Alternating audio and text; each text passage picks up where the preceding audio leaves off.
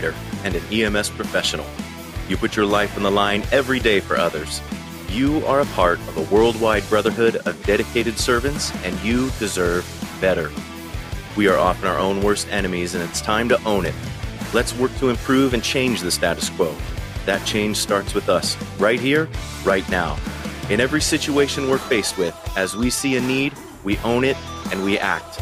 Be the ideal firefighter you would want on your crew. Be ignited.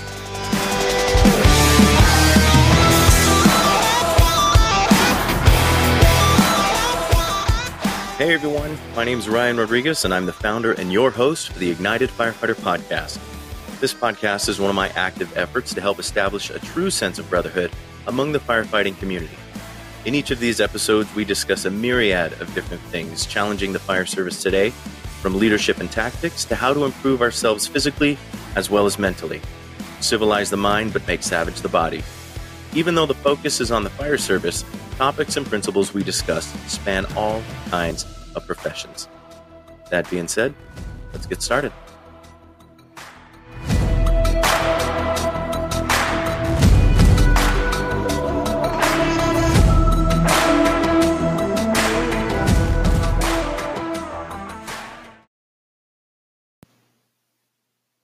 I've been a part of the fire service for close to 15 years now, and one of the biggest roadblocks that I see constantly challenging us in the firehouse, as well as on fire and EMS scenes, is communication.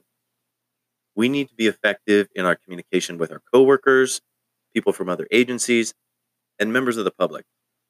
How we interact with people sets a tone for relations between organizations, not to mention how the public will view us. And don't we want to make sure that we're seen in a good light by everyone we serve? Whether that's someone calling 911 or someone we meet in a store or someone we're working with from another agency on the same incident. People respond more to how you make them feel than to what you say. One of the best ways to make people feel good is to make them feel as if they've been listened to and heard. And that takes active effort. You may have heard this adage before, maybe not. You have 2 ears and 1 mouth for a reason, because you should listen twice as much as you speak. Sometimes we get so caught up in the moment, or we're too excited to talk about something that we don't slow down and take a minute to show respect to those who deserve it. Whether it's interrupting them, talking over them by being louder than they are, or simply just not being purposefully present in the moment. We've all been the victim of this kind of person, but we've also been the perpetrators of this kind of behavior. And one of the key ways we move to make improvements to ourselves is by confronting issues and owning them instead of ignoring them in hopes that no one will notice or that they'll just go away, because that's just not going to happen. Today, we're going to talk about how to be a better listener. And by talking about these topics, I gain a lot of insight myself because I spend the better part of the week ruminating and observing the habits of others, as well as the habits of myself in efforts to become the ideal firefighter I would want working on my crew. So without any further delay, let's dive into today's topic. Listen up. Throughout my career as a firefighter, I've had some incredible opportunities to sit and talk with some of the titans of our profession. One of those titans was retired Phoenix Fire Chief Alan Brunacini. Chief Brunacini literally wrote the book on fire command and customer service within the firefighting community.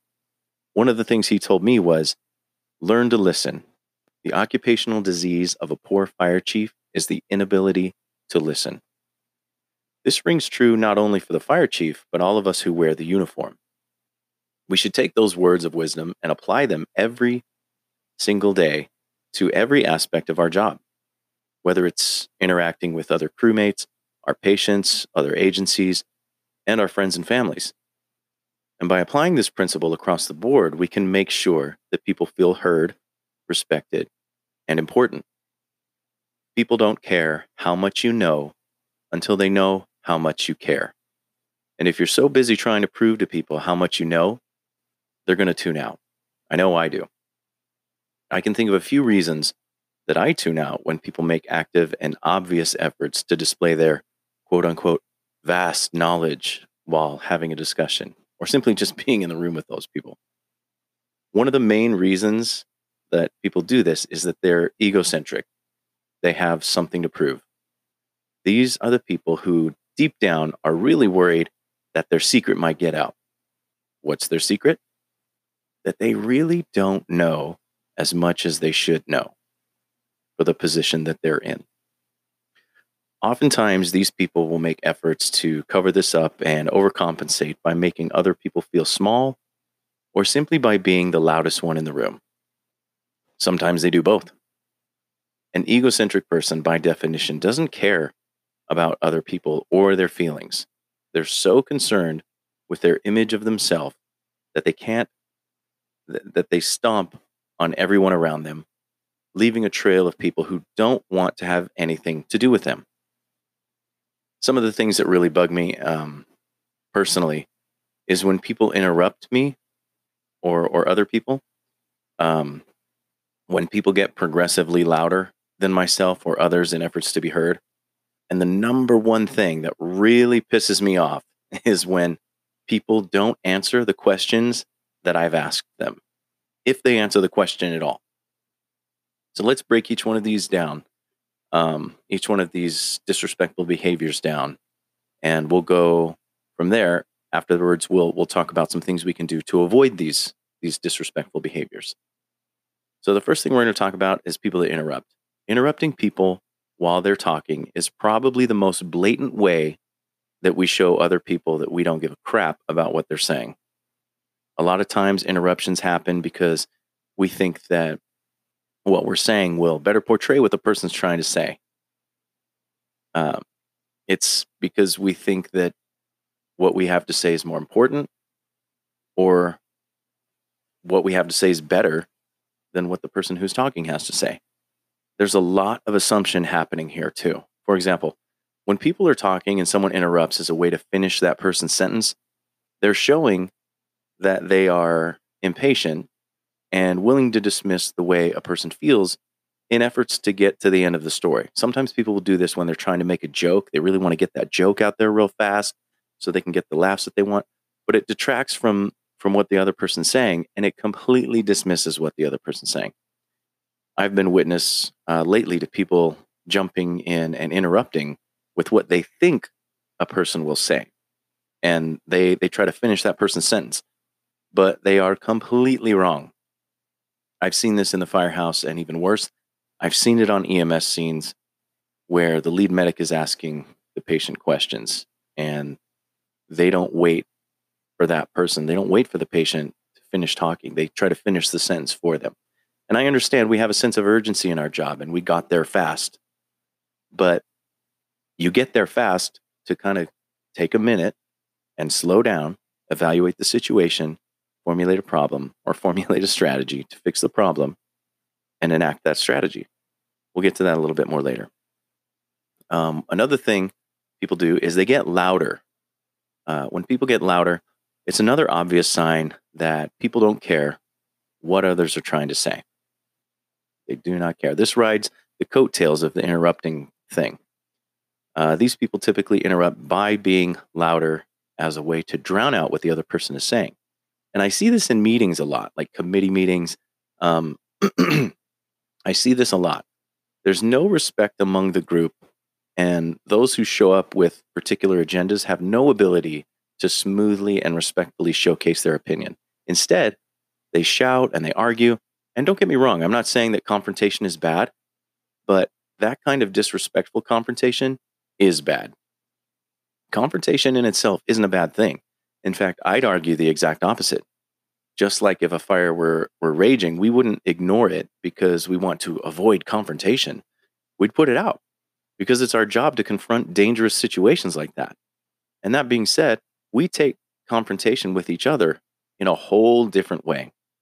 The only way to fix a problem or to address an issue that's in dire need of being addressed is to confront it. Identify the problem, address it, propose a solution, enact said solution, and move on. That's how progress is made. If you're not willing to make these confrontations, you're just creating an environment of false harmony, and then everybody's frustrated. Another thing is when people ask a question, they expect an answer. This was my number one thing that pisses me off. When I ask a question and people do not answer the question, they'll answer everything else. They'll answer questions I didn't even ask, but they're not answering the question that I asked, if they give me an answer at all.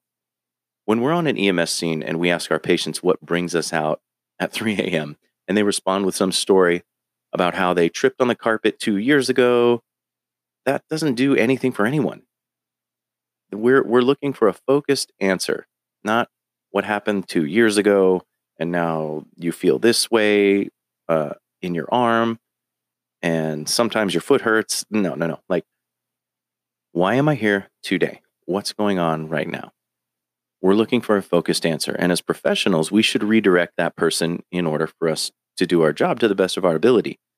What's worse than the person who takes a walk down memory lane at 3 a.m. is the person who doesn't answer your question at all. Silence. This is probably the thing that frustrates me the most. It's an open disregard for what you've said and is blatant disrespect. The person doesn't think that you're even worth the time to answer the question, which is incredibly rude. In a profession where we're constantly learning things, we're constantly having to be up and fresh on our skills and knowledge with dealing with emergency medical situations in the field, and even fires. Fire dynamic is changing all the time, and we have to be on the front end of it. We have to continually be learning. And when we ask questions about things, we expect an answer. Could you imagine one of our training officers just not answering a question, providing no direction at all? That is incredibly rude and dangerous. So, what are the ways we can navigate our conversations and interactions with others as to avoid engaging in these incredibly rude practices? Let's talk about some things we can do. Keep in mind that this is a lot for me as much as it is for you guys. I spend time looking into the solutions to these problems as a way for me to help better myself. And I pass it along to you so you don't have to do the footwork. So here we go. If you've ever watched the video on YouTube titled "It's Not About the Nail," in this video, you'll see a woman talking about how she is feeling, and you'll see a guy sitting next to her. What's important to observe here is the guy's approach to what she's saying. I don't want to spoil this video, and I highly recommend that you watch. I've posted a link to it on the Ignited Firefighters Facebook group. But the takeaway is that sometimes people aren't looking for a solution to their problem. Sometimes they are simply needing someone to listen to how they're feeling about it. In our profession, it's our job to solve the problem, right? So we inherently want to do that. However, sometimes we forget that our patients are people, and sometimes we just need to feel heard, or we need to let them feel heard before we make attempts to solve their problem. And this problem isn't gender specific. Like I said in the video, it's a lady sitting on a couch talking to a guy, but this isn't gender specific. Everybody has the need to feel like they've been heard. Something else we can do: look people in the eye. Making eye contact makes that person you're talking to feel important, as they should. I couldn't imagine how it would feel if I called 911 on possibly the worst day of my life and have the person who's supposed to come and help me look around or look down at their clipboard or iPad and not look me in the face. It would make that bad day even worse, which is the opposite of what we're supposed to do. It drives me crazy when my kids aren't looking at me when I'm talking to them. If they're distracted or paying attention to something else, it sends a signal to me that what I'm saying isn't important to them. Look at people when you talk to them. What is your body language telling them? While a patient or a crew member is being vulnerable with you and telling you something that's really personal or of emotional significance to them, are you standing there with your arms crossed, towering over them, or are you meeting them on their level and engaged in open and active listening? There have been numerous complaints about a certain captain within my organization who continually stands tall and crosses his arms while on EMS scenes, even if he's not the one asking the questions. I've personally witnessed patients become distracted and closed off by this person's body language. One of the things I do to combat this behavior and help remind myself to be an active listener is that I sit or I kneel down while talking to my patients. I put myself on their level and make my presence as least intimidating as possible. I need that person to know that I'm there to help. And if I'm towering over them, interrogating them with my arms crossed, they won't feel like I have their best interests at heart. And really, can you blame them? And last but not least, ask questions. Asking questions doesn't show people that you aren't smart. It shows people that you're listening and engaged in what they have to say. In a world where so many people base their thoughts and actions on assumption, it is our willingness to ask questions that will bring clarity to a situation and allow us to be effective communicators. Not only that, it'll bring us in alignment when trying to accomplish our mission, whether it be at training, our interactions within the firehouse, or interactions we have with people we serve. Ask questions, guys. Gain clarity through asking those questions. One of the ways we can focus on being a great listener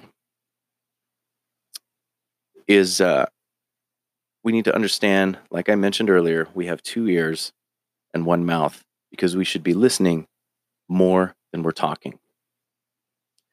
So keep this in mind. It is much easier to be a good listener than it is to be a great talker.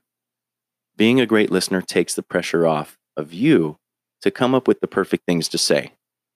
The pressure's off of you to sound smarter or better than somebody, and it removes the focus from you and puts it on the other person. Now, this may sound like a manipulation, but it's really not. You're really being there for that other person. People need to get out what it is they're feeling. They need to talk. Especially in our profession, we go there and we go to these people's residences or wherever they're at having their emergency. How ridiculous would it be if we just did all the talking? By making this one conscious move, being a better listener or listening more, you are counteracting any egocentric tendencies that you might have. Remember, people's favorite topic is themselves. People love to talk about themselves. One of the things I've discovered while spending time with other people is that the more I'm interested in hearing about them and their lives, the more they understand that I care about them and in turn want me around. Plus, I learn a lot. I learn a lot more just by listening and observing. Not one of us, including myself, is innocent of these behaviors. The whole point of this podcast and the whole point of talking about these issues is that they get confronted so a positive and purposeful change can take place. So as you go throughout this next week, keep in mind the things we've talked about today. Make an active effort to be a better listener. Practice engaging with others and really take the time to listen to what they have to say. Ask questions. Wait for the answers. Be the ideal firefighter you would want on your crew.